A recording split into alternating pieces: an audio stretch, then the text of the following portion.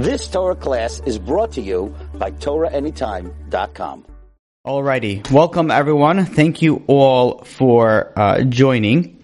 One announcement, maybe two announcements, but one announcement for sure is that there is a new initiative. I already posted this on our WhatsApp chat. And by the way, you should know this WhatsApp chat, there's really a lot that I want to share on it, but I've been holding myself back because I don't want, people get bombarded with information and they don't, I still might do that, but I don't know. As of now, I'm going to hold back. I have been sharing more recently, but we have shared this particular aspect where if somebody wants to adopt a hostage, that means is that you ask this person. Right now it's being run by Rabbi Yaakov Rahimi. It was run by somebody else, but now it's been run by him. The idea is that each person gets one hostage and you pray for that hostage. So I have my hostage, my wife has her hostage that she, I know that sounds a little bit weird by the way I said that, but it's who you daven for and you pray for. So anybody that does want to join, please email adopthostage@gmail.com. So I'll spell it out. ADOPTAHOSTAGE@gmail.com to daven for a hostage. Okay. Beginning really continuing on our, I guess, the current events that we've been dealing the past few weeks. And I do want to emphasize one of the reasons that I have been speaking about this topic consistently is because, people can say you shouldn't look at the news, but the bottom line is the people that are going to look at the news are going to look at the news. You can't stop it. What I am trying to do is to try to put a little bit of a twist to when you look at the news, when you hear, and that's what I really bring out a lot of the current events, and that is to try to show everybody and hopefully to teach everyone for themselves that when you look at the news, you look at it from a different angle, from the light of Torah as opposed to the light of whoever is reporting the news at the time, whether it's secular, non-Jew, or even a religious Jew. So, with that being said, many Jewish people, if not most Jewish people in the world, at this point in time, and the 19th day of this war, post this massacre, I believe we can safely call ourselves journalists because everybody knows everything that's going on. Everybody's on like 75,000 different WhatsApp chats, looking at different news networks, trying to figure out what's going on the second, whether it's healthy or not. I think that's the question. The answer is obvious that it's not healthy. But for whoever is continuing to do that, we came to a point that our days are just filled with just news coverage and what's going on. And,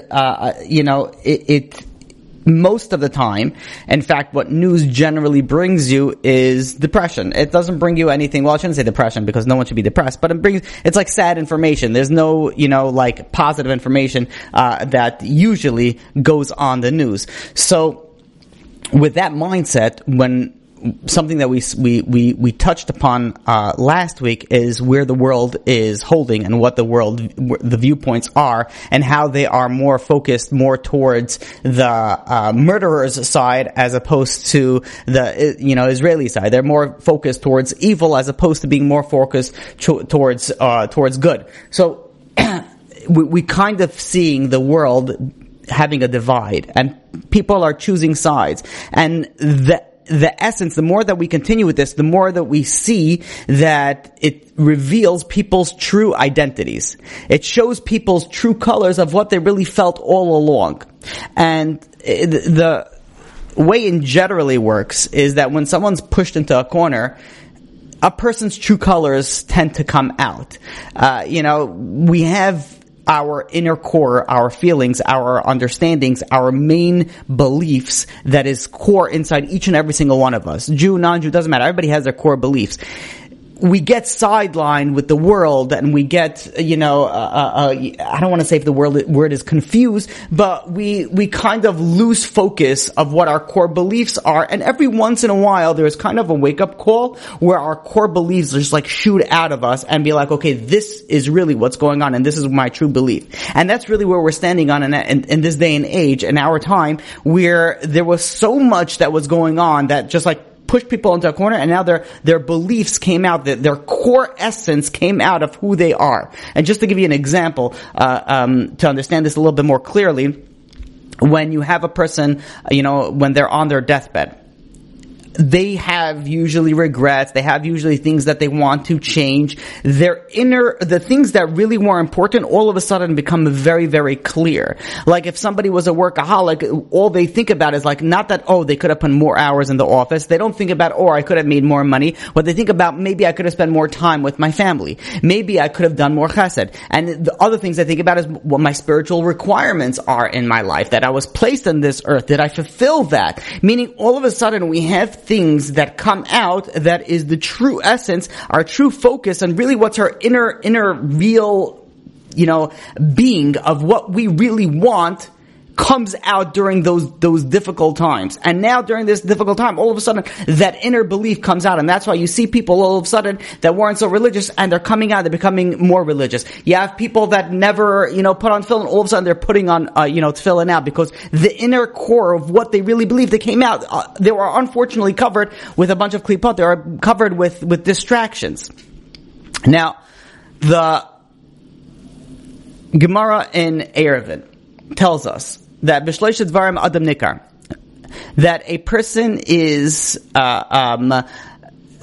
defined, understood, ascertained by three things: bikisa, bekaisa, bekasai, in his cup, in his pocket, and in his anger.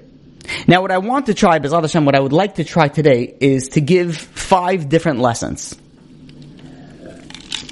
5 different things that we could take away and what we can do better ourselves. So let's be, and this is the first 3. So let's try to understand this. What does it mean when the Gemara says that a person is defined by 3 things? That you could ascertain a person's personality, a person's inner core by 3 things: by his anger, by his cup, and by his pocket. So, by his cup, that's referring to liquor. When a person gets drunk, nichnas yain yatsa side. When a person drinks, the wine goes in and the secrets come out. All of a sudden, you can really tell a person's essence when he or she, when they drink and they get intoxicated. And that's why you see the big tzaddikim, the big gedolim, that if they go and they drink, what do all they speak about is Dvar Torah. They're only learning about Torah. Yet, when you see the opposite, when you see lowlifes, when you see people that don't do anything with their lives and they drink, what happened? They speak about nonsense. They speak about, sometimes nonsense is a positive thing. They speak about worse than nonsense. Because that's their essence. That's who they are inside. That's Bekasa in his cup. Bekasa in his anger, when a person gets angry, they can't think rationally anymore. It's just whatever is inside of them. If a person is used to using foul language, if they get angry, it just slips out. They can't control it because that's who they are inside. It just pops out. Yet if a person is a good person inside and they get angry, that anger is very different from a vulgar person's anger. That anger is very different from a, abuser style anger. So it defines who you are. Basically, it removes any protection or blockage that a person may put on themselves to prevent them from really being who they are. But these 2 things are things that they kind of remove at. And the final thing is a bit kisai in his pocket, and that is when it comes to money. Now, people could talk big, people could say that they want to do a lot, but at the end of the day, what happens when it comes into your money? What is it? Are you going to go and you're going to give money? Are you going to go and you're going to help others? Or is it all just a talk? So now let's go and break it down and how it relates to what we're dealing with today and what are the lessons that we can take away from it. So number 1, the cup. The kaisai, and that is the intoxication. The essence of this is really self-control. Whenever somebody is able to hold it or can't control their liquor, it's where they have this lack of balance between their physical and their spiritual sides. They don't have that self-control. Besides the fact that a person doesn't know when he could stop or when she can't stop and she drinks too much, that's a whole nother story. But the essence really is where do you have that you lose that self-control. And how it relates to where we're dealing with now.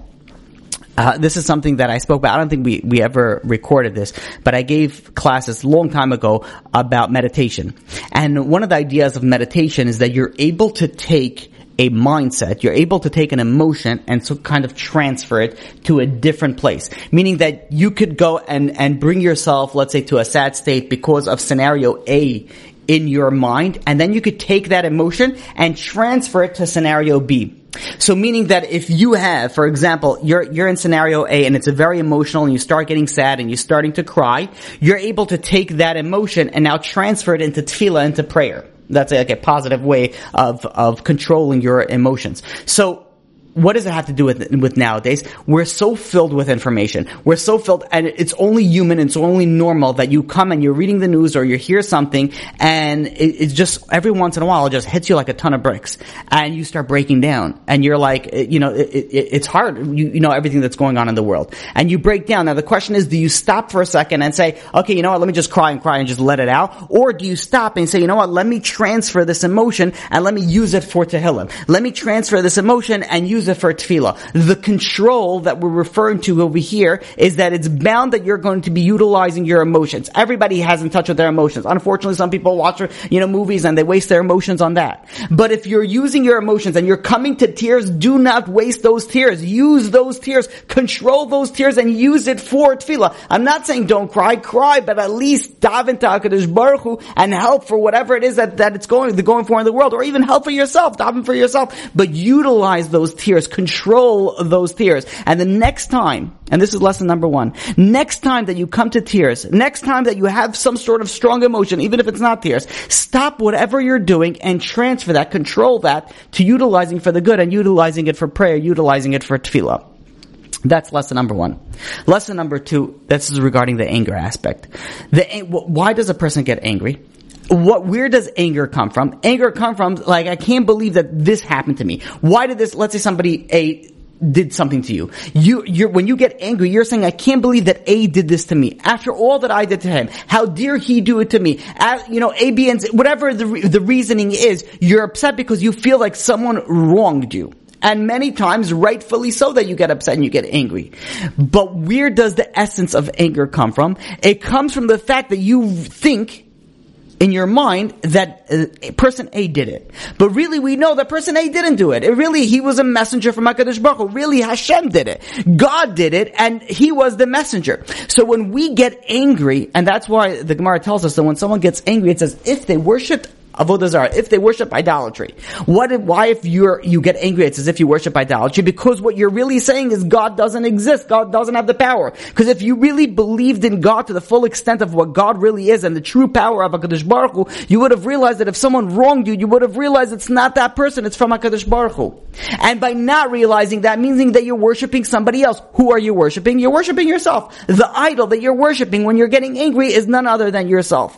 So when we realize that God controls everything, then that anger dissipates. We realize that anger is not the right emotion.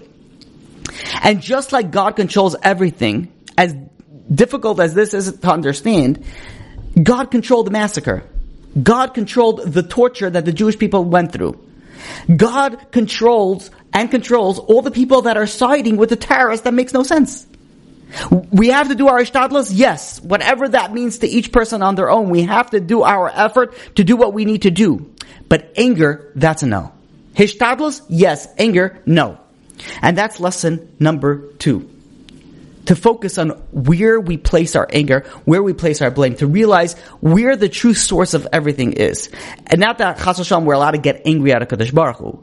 But when we get angry, we're showing that there is no HaKadosh Baruch Hu. When you read the news and you start like, how can this imbecile even say such a thing? Like, how can people even believe such a thing? They have to be idiotic. They have to be crazy. They're not all the brains. And you start getting angry, but we have to stop ourselves for a moment and say, you know what? This is not a reason to get angry. And I don't know if you're following with us so far, but the lessons that we're going to be trying to present tonight, B'ezrat Hashem, is ways that you're going to be able to deal with the news and the situation. The ways that you're going to be able to reduce your anxiety, because we all know that many people, non-stop I hear about how people are anxious about what's going on. People in America, people in England, people in South Africa, people in Israel, from all over not just where the war is happening. So these are strong lessons that we have to take really, really seriously, and I really feel that it could change your mindset and it could change your ideology, and not only that, it could change the way that you relate to HaKadosh Baruch Hu in such a fantastic way. So again, lesson number 1 was self-control. Utilizing those emotions for the benefit. It's so powerful when if you just cry, people feel good after they cry or whatever, to each their own, like for girls, I just need to cry. I just need to let it out. Fine, do your thing, whatever it is. But if you take that cry and you use it for the benefit and you use it for the good, that I just need to cry, I just need to let it out, it's 1,000 times greater. Forget about the power. I'm talking about for your own emotions, how you feel. So again, lesson number 1 is control. What's the control? Control that when you have the emotions, utilize it for the benefit. Lesson number 2 is the anger aspect. When you get angry, when you get upset, when you're looking at the news, realizing what's the source of this. This is HaKadosh Baruch Hu. They're messengers of HaKadosh Baruch Hu. Yes, they deserve their punishment, and don't worry, they're going to get it. But at the same point in time, we have to realize that when we stop and we get angry, we're showing that there's no HaKadosh Baruch Hu. We're showing that a God doesn't exist. And we know that HaKadosh Baruch Hu, that HaKadosh Baruch Hu exists. Number 3. That's kisai, that's in the pocket. That's how do you deal with others. When every single one of us heard about this massacre, it takes time to internalize, it takes time to process, but after all that processing, so then what? Like what happened afterwards? What did you do? How did you step up? How did you deal with others? And I want to speak about this the way the Jewish nation did, and I want to speak about the way the non-Jews, dealt with this. So, we know the Jewish nation, it's really unbelievable. We spoke about this many times, and I feel like it deserves to be spoken about every single time, as the amount of achdus that just came out of this is unparalleled, unbelievable, and it just keeps on growing. It's really amazing. The unity that, and just to understand how bad, it was so bad beforehand, and it went 180 degrees, and how it became so amazing now, it's really unbelievable. It's really unbelievable the level of achdus and unity we reached. You had these restaurants that were anti-God, anti-religion. They went and they kashered their kitchen so they could give food to the Israeli soldiers. There are many Israeli soldiers that they say to this day they haven't eaten food from the army. All they eat is just from all these restaurants, these amazing, delicious meals. Now, is that going to save anything? Is that going to change the world? You're feeding the soldiers. The soldiers are going to have food without this thing. So what is this? Why is this so beautiful? Why is it so important? Because it shows the soldiers. It says, we're here with you.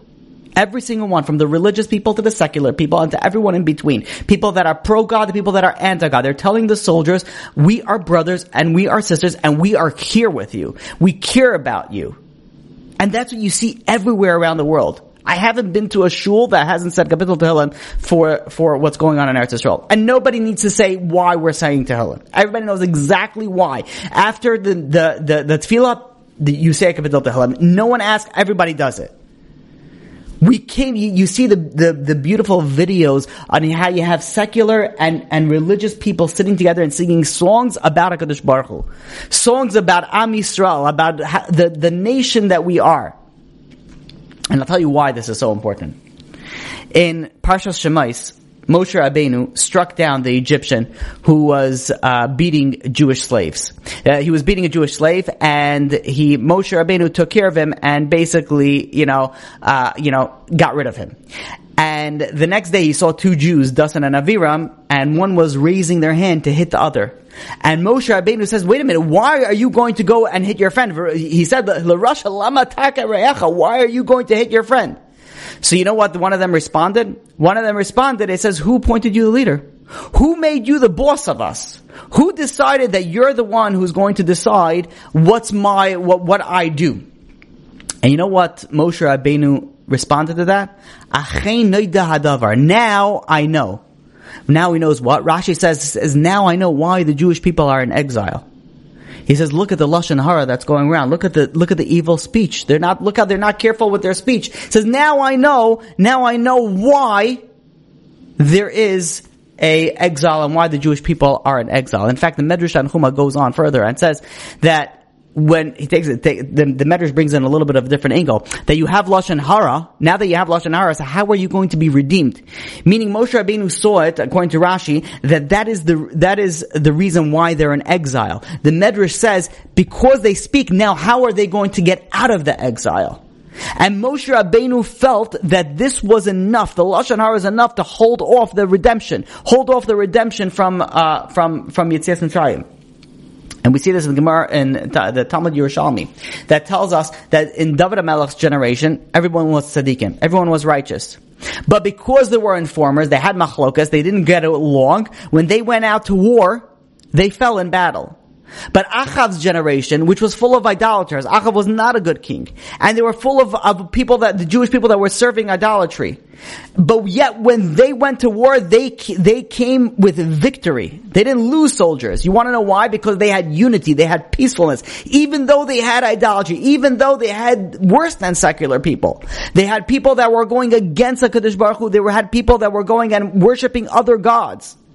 Still, they were able to succeed in the victory because they had unity. Unity is what caused the redemption out of Yetzias Mitzrayim, out of Egypt, and unity is what's going to bring the future redemption with Mashiach. And listen to something that I just heard today I heard it from Rabbi Breidowitz, and he quoted it from the Sfas Emes. We know in Pesach we say V'hisha amda l'avosenu v'lanu. This is a famous song that now became famous after Shweki started saying, I believe Shweki was the first one, maybe there was someone before that. V'hisha amda l'avosenu v'lanu. Shaloi echad bilvad amad aleinu l'chalasenu. Ela shebachol dar v'dar imdim aleinu l'chalasenu v'hakadosh baruch hu matzilenu miyadam. The translation is that this, which is referring to HaKadosh Baruch Hu and the Torah, is what kept our fathers and us from surviving. Not only did they try to destroy us, but every single generation they tried to destroy us, but God, HaKadosh Baruch Hu, stands up and saves us from them. But listen to the way this Sfas Emes explains it. It's so beautiful. Amazing. He says this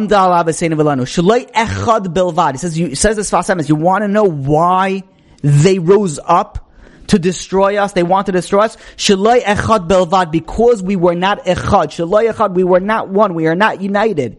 Then amad aleinu l'chalesenu. That's why the nations of the world wanted to get up and go and destroy us. And we see this story in Purim as well. The story in Purim, Haman goes over to Achashverosh. Yesh am echad mufuraz. There is a nation that's spread out. Mikol amim, all around the nations. They're spread out. And Haman was telling Achashverosh, now we can destroy them because they don't have the unity. And that's why Mordechai had to go and says, Lech knesses kol haYehudim. Esther told, go and bring everybody together. You want to defeat the enemy? We need unity. We need to have the achdus. And I'm saying the reason why I'm bringing this up again and again is because when you have that pain, when you have that common enemy, everybody unites. But we have to make sure that it gets stronger and it doesn't get weaker and slowly dissipates over time. So you want to know how Jewish people responded to this massacre? They responded with unity.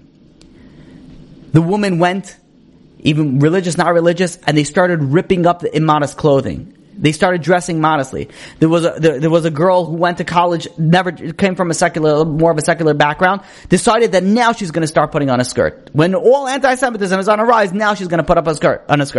People started keeping Shabbos. People started davening. People are learning extra. People are sending money. You're sending money to Hatzalah. You're sending money to all areas. And I gotta put it in over here, because if you haven't sent any money, it's very difficult. You don't know where to send money to. So I have to say, if you don't know where to send money to, I'll tell you right now what you should be doing is you should go to dailygiving.org.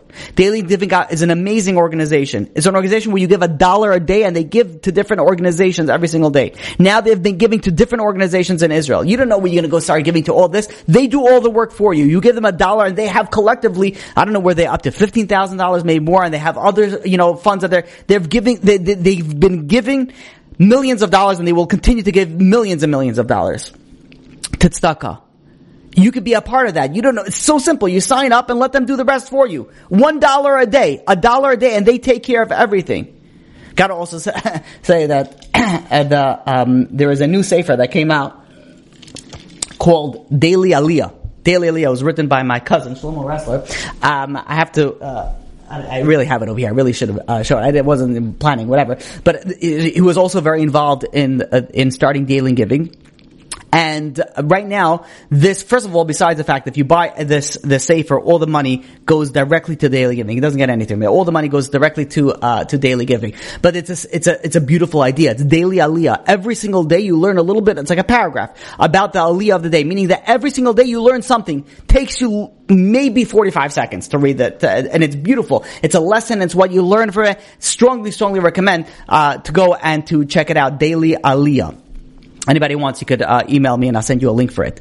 There's also, if anybody wants, there's a WhatsApp group where you could where he posts this stuff also. If anybody wants, you could reach out to me for that. But in any case, this is what the Jewish people did. They went and they started giving, and they went and they started doing extra for HaKadosh Baruch Hu. They started davening more. They started putting on tefillin. They started keeping Shabbos. They started doing all these things.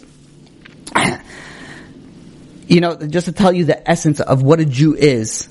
I read the story this week, where there was a Jewish guy in the settlements over there in the kibbutzim. His name was Benny Chasson. He has a kibbutz near the Gaza border, and the way that the terrorists, the things that they did, when they barged in, they started shouting IDF, IDF. So people will come out thinking that is the Israeli Defense Force, and they'll come out and be like, no, we're right over here. And when the people came out, they shot them and they killed them. Meaning they were using it as a tactic to get everybody out so that they could kill them. So they started screaming at it. And he saw this, this was happen. He saw them throwing a grenade into his house. Thank God it didn't explode. He sat in a safe room in his house for 22 hours. And he could hear, he spoke Arabic, he could hear the terrorists plotting and saying, kill the Jews, and whatever, they're screaming to each other. When the real IDF came into his house at 4 a.m., the soldiers again, they yelled IDF, IDF, because that's what they do. They yell that, and then people know that it's really it's the Israeli army, and it's safe to come out. And this Benny Chasson, he wasn't sure. He wasn't sure, like, is this really the IDF, or is this again the terrorists that were just screaming IDF, IDF? So he didn't want to come out, so he started screaming back at them. He's like, complete this sentence. Shema Yisrael. And then the soldiers responded, Hashem Elokeinu Hashem Echad. Then he opened the door. He says, you want to know, I don't know if these soldiers, if this person was religious, was not religious. But you know what everybody knows? Everybody knows, you know what a Jew is? At a time of like, when you push into a corner, he didn't ask, what's the politics going on in Israel? Which side are you on? Are you side of the right or you side of the left? He didn't ask you know what he asked? You know what identified?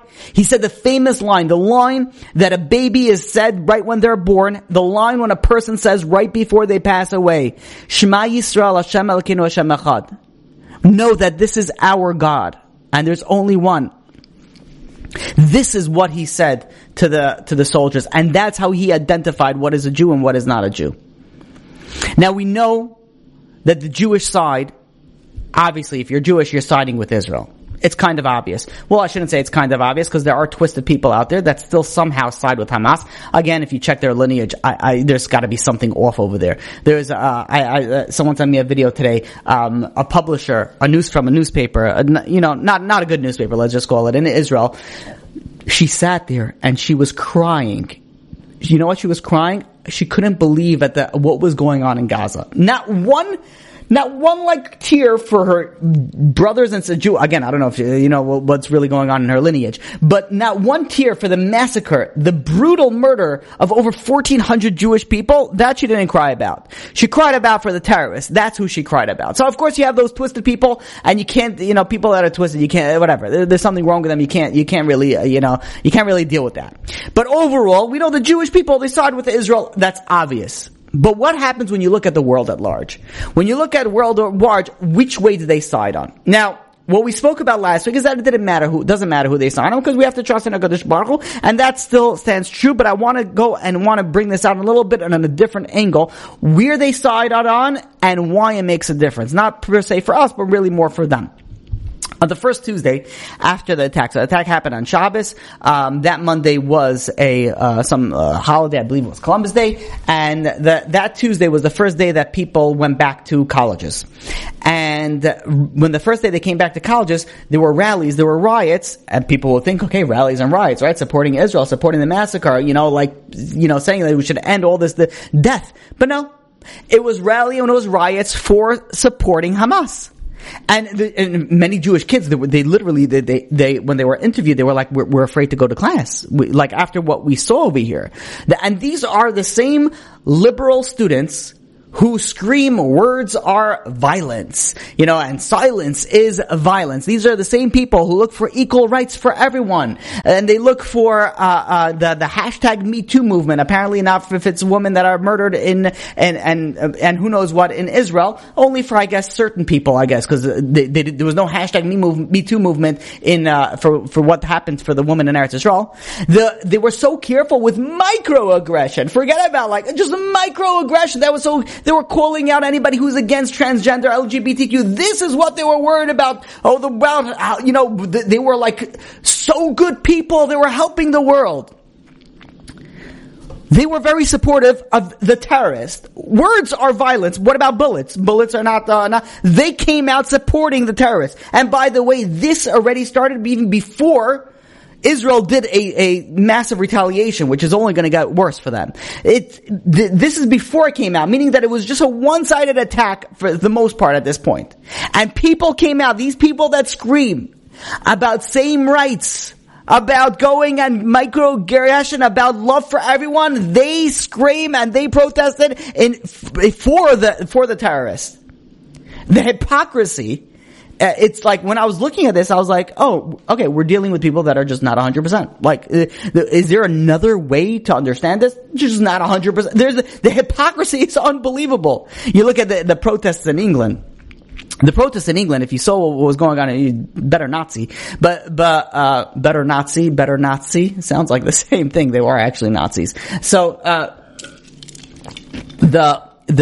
in England, they were screaming, they weren't screaming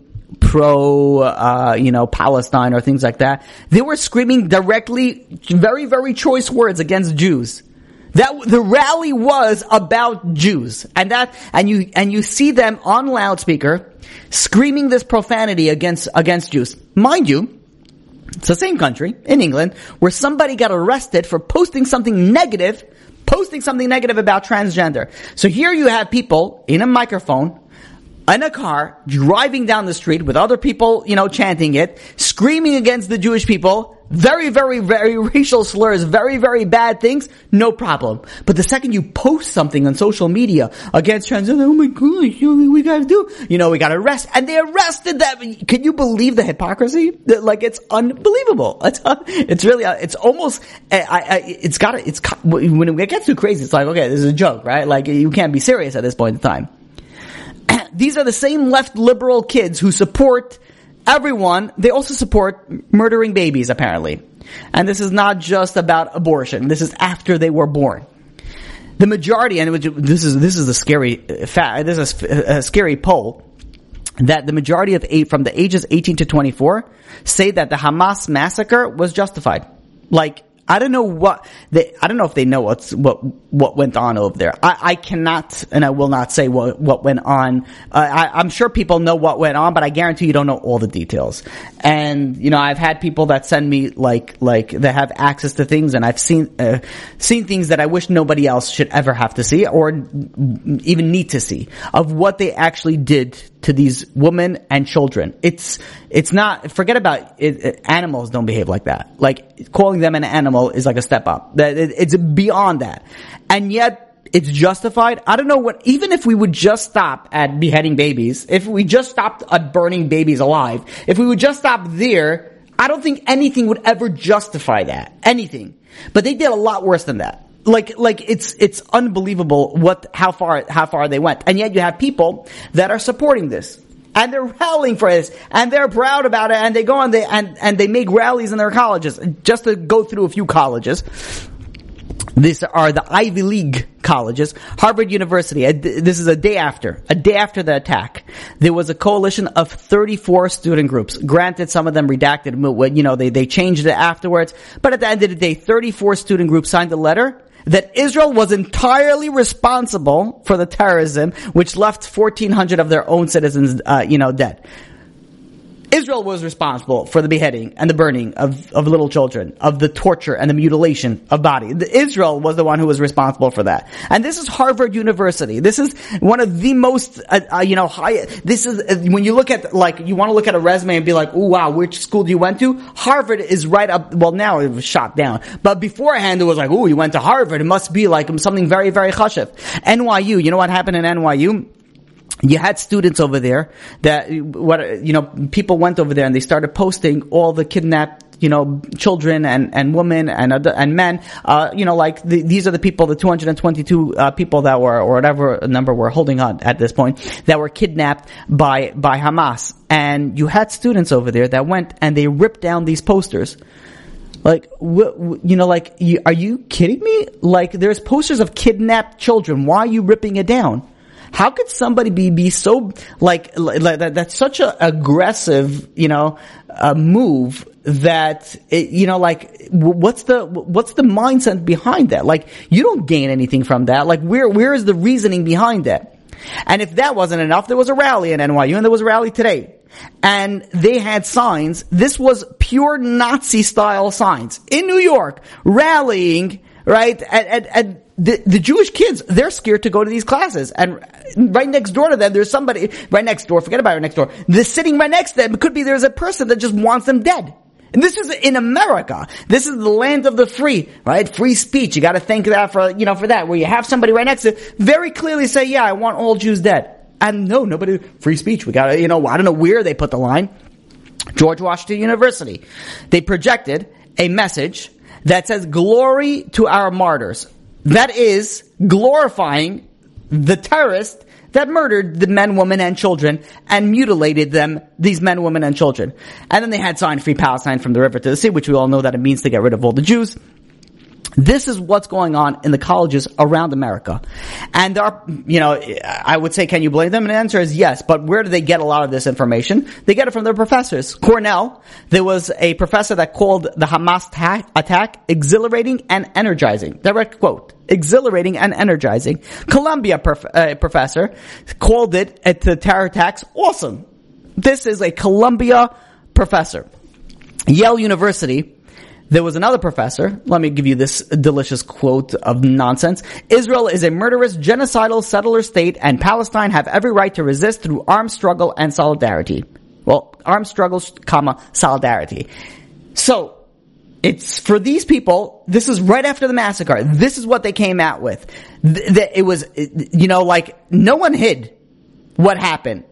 Everybody knows exactly what happened during this massacre. Not to all the details, but they know in general this is what happened. And you know how everybody knows? Because Hamas showed it. They had their GoPros and they showed it to everybody. And it's as if they're telling them, this is what we did. And the liberal left, not a 100%ers, I don't know what you call them. These are the people that are like, no, you didn't do that. And they're like, no, we did. We have video proof for it. No, I don't know. They're like, Lashon hara namekaba, la la la la la la. What are you kidding me? They're showing you what they did. They're telling you what they did. Do you really have proof for that? I don't know. I haven't seen any proof for that. Yeah, okay, fine. I'll get the people, the white coats. They need to get you because obviously you're missing some stuff over there. It makes absolutely no sense.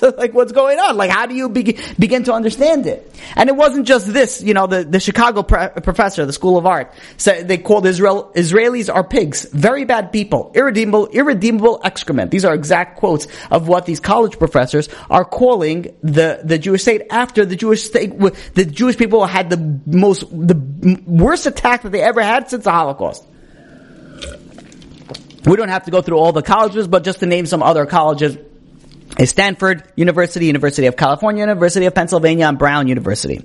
And now what's happening is all of a sudden the progressive Jews, the Jews that spent years supporting racial equality, the Jews that unfortunately so left that they were supporting all these transgender rights and the abortion rights, and they were opposing even Israeli policies in Gaza. They were opposing it, but all of a sudden they saw, wait a minute, like now you guys are going to have to side with the other side, like the Jews after all this, and they saw these lefty Jews saw, like, wait a minute, even now you're going against it? All of a sudden they're like, it was like a shock to them. Like, I thought you were my friends. I thought, these are the, we marched together in so many times. This is an article that was brought down and now a no longer reputable, website anymore, but it used to be at some point, I don't know when, New York Times, the most liberal, left, wrong, anti-Semitic, newspaper came out with this information that they had people reach out to them and be like, we don't know we don't know what's going on. Our friends, these are the left liberal Jews. They're like our friends that we thought we stood by you through everything. We thought now you're going to side with us, and now all of a sudden there's a divide. And now these lefty liberal Jews are all of a sudden waking up and be like, wait a minute, so we don't have the same beliefs. We don't follow the same mindsets. We don't have the same thoughts about everything. And the scary part is where we're sending our children. This is where some of us are studying. This is where we're studying. In these colleges, with this information, with these professors. We have to be very, very careful where you send your kids. And if you want to say, maybe they don't know all these rallies, most of them don't really know. They know. And I'll tell you how I know they know, is because they wear masks. Why do you wear masks? If you think what you're doing is right, most of them, if you ever look at these rallies, they're wearing masks, right? They're not worried about, getting the flu or getting COVID or whatnot. They're worried about being, they don't want their faces to be associated with it because they know what they're doing is wrong. And even though they know what they're doing is wrong, they're still siding with it. There was one NYU student who blamed Israel like days after the attack, that Israel bears full responsibility. She was going to get a job. They quickly removed her from the job that she was going to get. But she was interviewed today by ABC and another news organization, and they kept on asking her, would you change anything about your statement? Because she spoke very, very derogatory about Israel right after Israel got massacred, men, women, and children. And she said, I'm paraphrasing, but she said no. And then they asked her, do you condemn Hamas for what they did? And she responded, it's very obvious and clear on whom I condemn in my message that I posted. And this news, they were literally trying to give her an opening to be a little bit moral and make a little bit of sense. And they asked him several, they even asked him, do you have at least empathy for the Israelis? She wouldn't even have any empathy for the babies that were murdered. This is a woman, I don't know if she's Muslim, she did not look Muslim. This is a woman from America in NYU Law School who went so strong against Israel right after the massacre, and even after the fact that she lost everything and she's going to continue to lose everything, she even could not bring herself to say that, what they did was wrong. There is all these rallies, no one's calling for Hamas to be removed. No one's calling for a healthy Palestinian state. That's not where they're calling for a removal of Jews. Listen to this. Secretary of State Anthony Blinken said that there's about 600 Americans in Gaza. And they told these Americans, go to the border by Egypt and go out through there. And you know what happens when the Americans came over there? Hamas didn't let them leave. Hamas is not letting anybody leave. They're not only terrorizing Israel, they're terrorizing the Gaza state. They're not letting them out. Why is no left media screaming about this?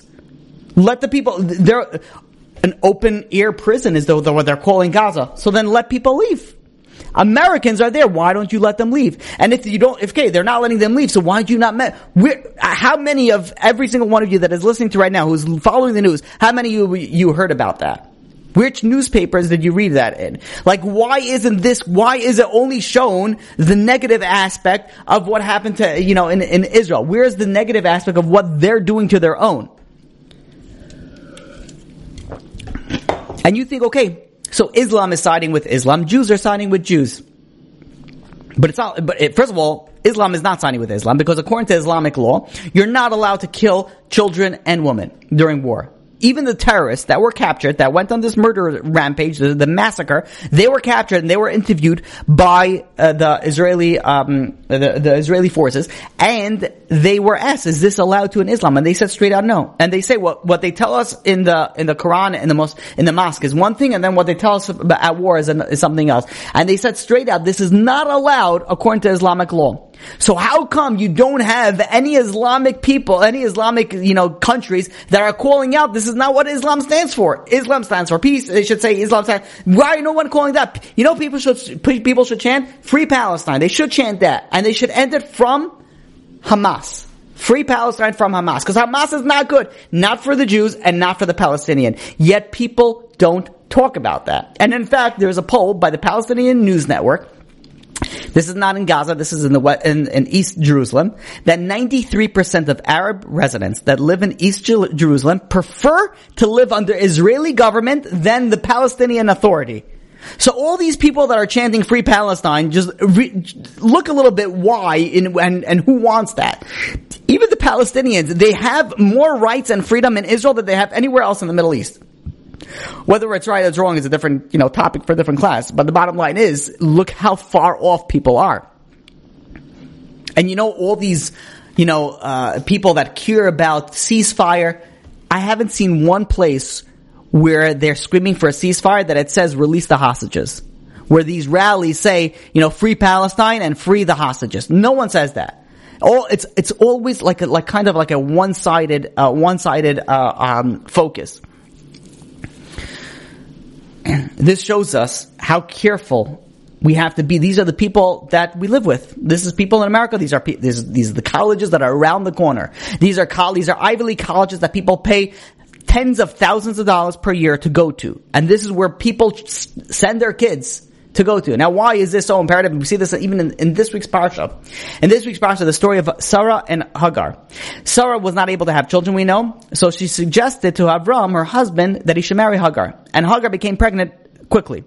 And Hagar begins mistreating Sarah. So, not treating her nicely now that she became pregnant. So Sarah goes over to Avram and he says, you gotta do something about this. So Avram says, listen, you're my wife, do whatever you please with her. So Sarah retaliates, let's call it, and starts treating Hagar, harshly. So Hagar goes and runs away. Kind of like Maisa Avos B'Lebanim, right? The Palestinians, they go and they destroy and they kill the Jewish people, and the Jewish people come retaliate, and the Palestinians are like, no, but why are you doing it? I can't, you have to stop. Like the ridiculous mindset. But in any case, so Hagar runs away. An angel of Hashem finds Hagar and says, where are you coming from and where are you going? So she says, I'm coming from, I'm running away from Sarah. So the Malach says that you should go and return to Avram and Sarah. No matter how miserable it is, you should return over there. So asks her, my friend, what's with this dialogue? Like, how do we understand this dialogue? So the Seforno explains that the angel is telling Hagar, who are you running away from? You're running away from Avram Avinu. You know the schus, the merit of being in the house of Avram. It's better off that you stay over there because of the merit that comes because of Avram. But she responds, but I can't take it anymore. So the Malach says, still go back anyway. No matter how bad it is, the merit there is worth it. That's how the Seforno explains it. But listen to the way the Alter from Kelm, Rav Simcha Zisel, goes and explains it. He says that the Malach, the Hagar was responding to the Malach, and he says, you don't have to worry. I'm able to go anywhere. I'm coming from the house of Avram. I lived over there, and I know the dangers of the world. I know that I am now immune to negative influences because I'm coming from Avram. And forget about wherever I run from, I could run to because I have that history, I have that training from Avram Avinu. So the angel responds to Hagar, you're wrong. You're very, very wrong. No matter how many years you spent in the house of Avram, such an environment will negatively affect you. A person's environment always has an effect on them. Today you could have a certain belief system that's straight and the right way, but no one can say that I'm immune. By tomorrow you could be completely distorted. And the best proof of this is light. We know that Lot followed Avram Avinu from Haran to Canaan, then to Egypt, and then back to Canaan. Avram was, and Lot, he was very close, Yet when Lot ran off to Sodom, his value system completely turned around. And this is what Chacham, the Chazal, are teaching us. You could be raised in the house of Avram. You could have that, but once you go to Sodom, all bets are off. That training, you're going to be affected by your surrounding. No person is immune from his environment. They are affected by their friends. They're affected by their peers. They're affected by the neighbors. They're affected by the coworkers. They are especially affected by the colleges that they attend. A person who says, I'm strong, it won't affect me, it's wrong. You're going to be affected. And this is what the Malach, the angel, was telling Hagar. Go back to Avram. No matter how miserable it is, you cannot win if the environment is bad. If it's bad, the slope is very, very slippery. And explains Rabbi Friend how many times in life we experience these tests, these temptations, and we say to ourselves, I can handle it. I'm strong enough. There's no such thing. We are very, very, very much, and this is, we're so dependent on our environment. No matter how strong you are dependent. And that's why not only you have to be careful which colleges you go to, if you go to colleges, but you have to also be careful where you're living, what city you're living, what's your environment, who are your neighbors, what's the shul that you're davening, which school you're sending your kids to. We see this with Noach and the flood, that it affected the environment so much that even the animals were affected. Even the earth was affected. That's why the whole world had to be put in a mikvah, in a mabel. The whole world was covered. The whole world was affected by it. Because we're very affected by our surrounding. And this is the fourth lesson. That no one is immune from the outside influences. Whatever you look at, whatever you see, whatever you listen to, whatever you watch, you are going to be affected. And this is what colleges are teaching. This is what's going on in the universities. We always knew that it was liberal, but we didn't realize how bad it was until now. And this is why I'm bringing it, specifically in this year. We have to realize on what the world around us is. If we don't protect ourselves, it's a very, very slippery slope. And the lesson number 4 is be careful of your surroundings. Be careful who your friends are. Be careful who your kids' friends are. Be careful who you hang out with. Be careful who your kids hang out with. Be careful where you send your kids. Be careful which shul you go to. Be careful which school you go to. We don't realize how this affects us so much. And this is one of the lessons that we learned from this week's parsha. That even if you can get better than being taught by none other than Avram Avinu. You can't get better than that. Avram Avinu literally lived in the world by himself. He was Eved HaIvri. He was the other one. He was the one on the other side of the river. He was the one that not only that if he knows how to train you to live by yourself against all odds, it will be only Avram. But yet even so, says the angel. The angel says, you are not immune, Hagar. Go back. It's whatever the difficulties are, go back because it's a very, very slippery slope. So now, we have to we see that people are splitting, the world is splitting. To which side? There's a side of good and there's a side of evil. The Gemara says that in Avodah Zarah, page 3a, that the non-Jewish nations, they will complain to HaKadosh Baruch Hu. They say, listen, you didn't give us Torah and mitzvahs. The Jewish people, they received the Torah. You didn't give it to us. HaKadosh Baruch Hu's response. So you could have gone and checked. You could have gone and converted. You could have gone and be a Noachite. You could have done so many. Why didn't you check? And HaKadosh Baruch Hu is going to respond that only one who prepares before Shabbos will have what to eat on Shabbos. Meaning that a Jewish person that keeps Shabbos, if they want to eat cooked foods on Shabbos, they have to prepare before Shabbos. So too, if you want to go and have something in the next world, you have to prepare for something in this world. Nevertheless, says HaKadosh Baruch Hu, even though you should have looked, and even though you should have, done your research, and you should have, done the right thing, nevertheless, I will give you a mitzvah. And HaKadosh Baruch Hu gives them the mitzvah of sukkah. And the non-Jews will go and they will build a sukkah, and then what HaKadosh Baruch Hu does is that he will take the sun, the covering of the sun off, and the sun is going to beat very, very hard down on the sukkah, and it's going to get very hot. And the Gentiles of the world are going to get out of the sukkah, and they're going to kick the sukkah, and then they're going to go out. And the question that all the commentaries ask, they're like, wait a minute, if there's a halacha that hamitzayer patur min sukkah, if somebody is going through a difficult time in the sukkah, if it's raining, if it's too hot to a certain level, you're patur. You don't have to stay in the sukkah. You could go into your house. So meaning a Jew and a non-Jew, doesn't matter, if you're in the sukkah and it's too difficult and you're not able to go and withstand it for whatever reason, whether it's cold, whether it's hot, whatever the reason is, when it's a really difficult, you don't have to stay in the sukkah. So a Jew and a non-Jew, they both leave the sukkah. So what's the difference? The difference is that a Jew leaves the sukkah thinking, oh, I wish I could stay in the sukkah. I would love to stay in the sukkah. I want to stay in the sukkah. What can I do? It's raining, it's pouring. I can't. A non-Jew goes and he kicks the sukkah. Why did they kick the sukkah? When they kicked the sukkah, that shows their true intention all along. That I never wanted to do this. I had no intention of all of this. And a Jew's intentions, I always wanted to do this. Because when you're pushed into a corner, all of a sudden you see what the true intention was. What the true intention was all along. And let's take this a step further. In the Gemara on Shabbos, page 33b. Rabbi Yehuda says, he's making on a discussion of what the Romans had done, and he says, look how fine the works of these people. They have made streets, they have built bridges, they have made bathhouses. Rabbi Yossi heard this and he was silent. Rabbi Shimon Bar Yochai answered, wait a minute. He says, all this? He says, oh, it's so beautiful. Yeah, it's very nice, but they did it all for themselves. They built the marketplaces for themselves. They built the baths for themselves. They built the bridges so they could have tolls. They did it all for themselves. Now this information, this conversation was leaked to the government, and the government heard about this. So he said, Yehuda, who went and praised the government, he is going to be raised. Rabbi Yehuda was going to be raised. Rabbi Yossi, who was going and he was silent, he didn't say anything negative. He didn't say anything positive. He's going to be exiled. But Rabbi Shimon Bar Yochai, who went and he spoke against the government, he is going to be executed. And the Gemara in Avodah Zarah, page 2b, tells us that in the future, the Roman Empire is going to be called on to explain itself before HaKadosh Baruch Hu. And HaKadosh Baruch Hu is going to say, with what did you occupy yourself?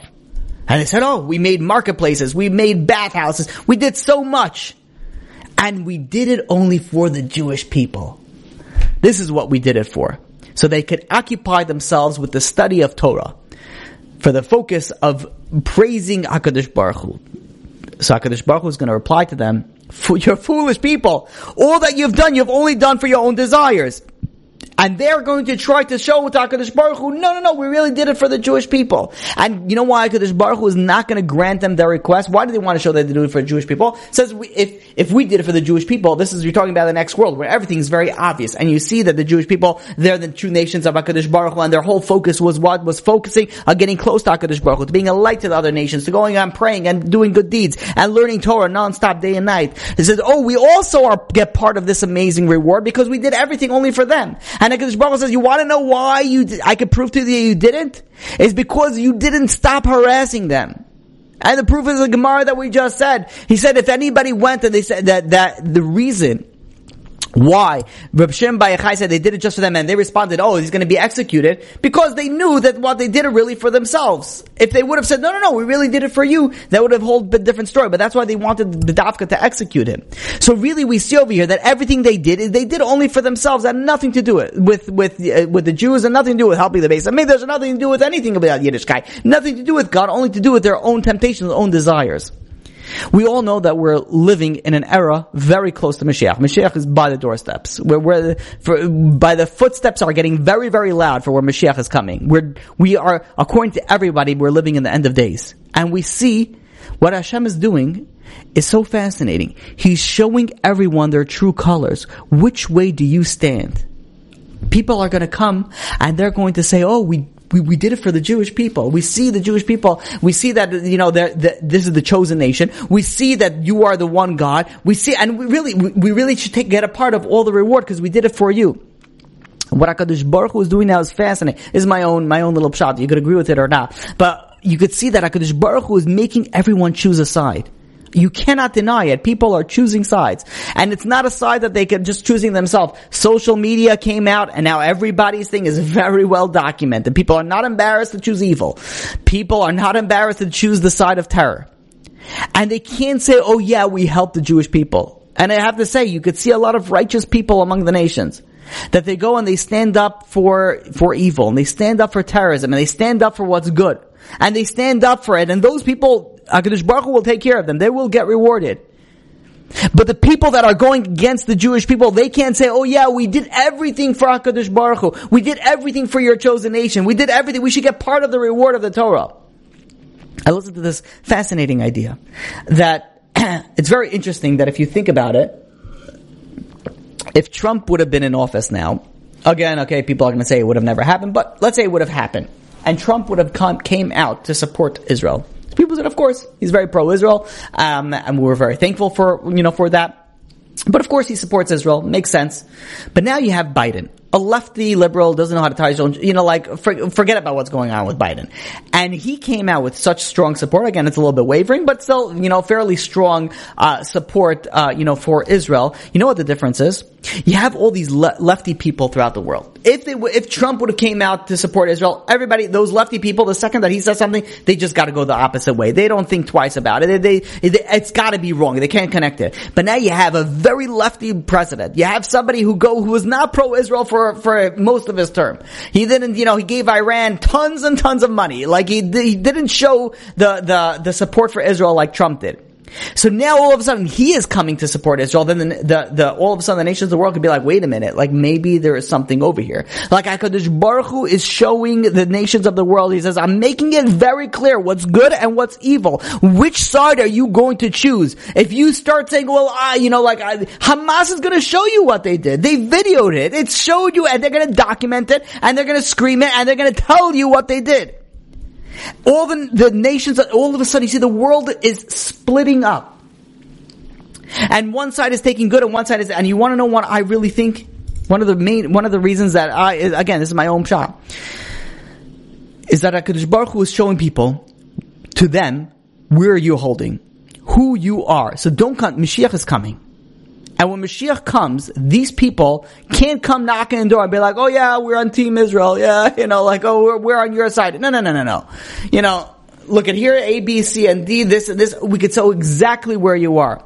So the next time that you're reading and you get very frustrated, and you're seeing that people are showing their true colors, don't worry about it. HaKadosh Baruch Hu is going to take care of that. You don't have to worry about that. You don't have to make that your life mission to go and teach everybody in the world. HaKadosh Baruch Hu is going to go take care of that. They're showing very clearly which side they are on. And this is the fifth lesson.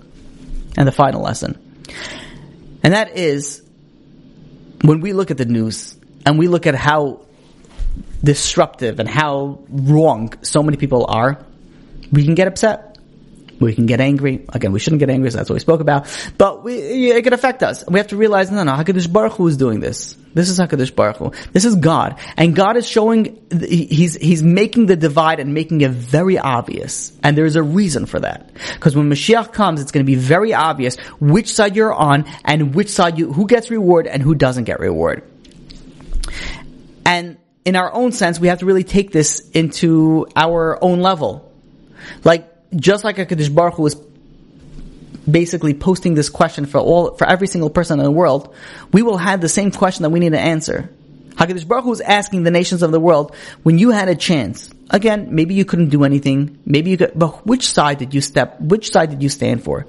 Which side did you step up for? And HaKadosh Baruch Hu asked the nations of the world, when you had a chance, did you step up to the plate?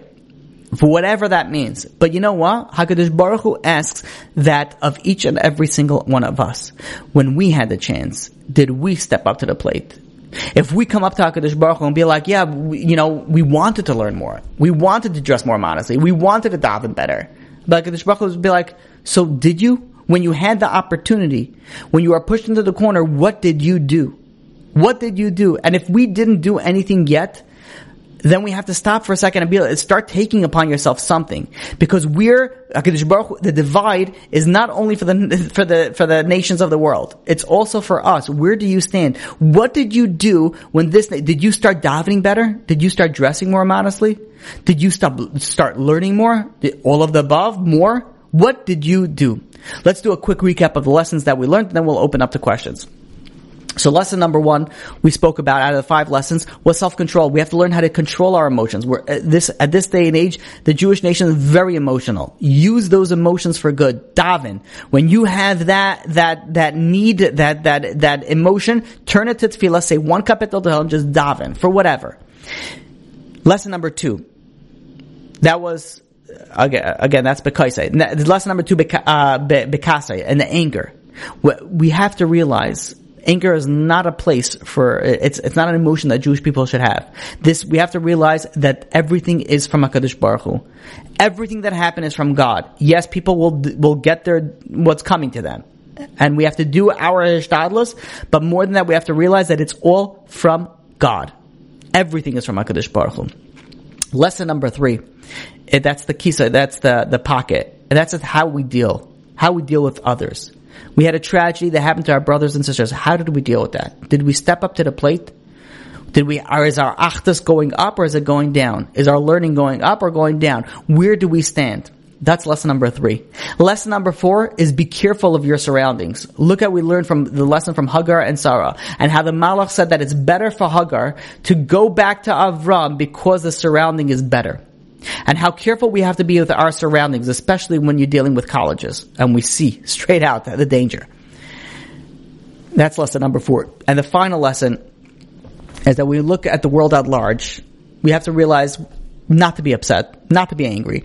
This is all from HaKadosh Baruch Hu. HaKadosh Baruch Hu is dividing the world into 2 sides. There's going to be a side of good and a side of evil. And this is the war before Mashiach. There's going to be a side of good and a side of evil. But we also have to ask ourselves, just like the world needs to step up to the plate and show where they support, we, as a Jewish nation, we also have to step up to the plate. Our support is in the spiritual ways. What did we do and how did we step up to the plate? With that, we'll open up. Oh, wait, no, we have to do our Kapitel Tehillim. We forgot for Eretz Yisrael and for all the soldiers.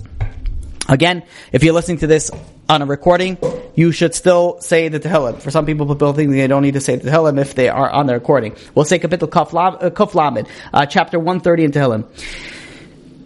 Shir Amalais, Mima Makim, Karsicha Adonai, Adonai Shema bekoili tiena aznecha kashuv v'is lekol tachadunai im avoynois tishmarya Adonai mi amoid ki imcha aslicha leman tivarei ki visi Adonai kif so nafshi v'lidvarai hoicholti nafshi l'Adonai mishayimrim la'baiker yachal Yisrael el Adonai ki im Adonai achesed v'harbei meifedus V'hu yiftes Yisrael mikol avoynosav.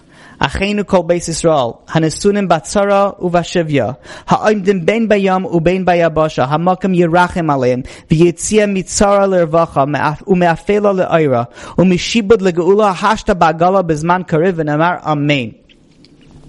Also forgot to mention that tonight we are, I don't think I mentioned it, tonight we're learning first of all, for Refuah Shlema, for all the people that were hurt during this brutal, attack on Klal Yisrael, and for the 1400, Kadeshim that unfortunately died because they were a Jew, as well as le Refuah Shlema to Chava Bat Chaya Esther, and to Le'ilei Nishmas to Rabbi Avram ben Chaim Yehuda and Rabbi Cheskel ben Rabbi Avram. Okay, let's open up to any questions. And thank you all for joining. There's no other further questions. So until next week, or better yet, I should start finishing off that we should be, the class should not happen in Meretz Hashem. We should greet Mashiach before next class. You've just experienced another Torah class brought to you by TorahAnytime.com.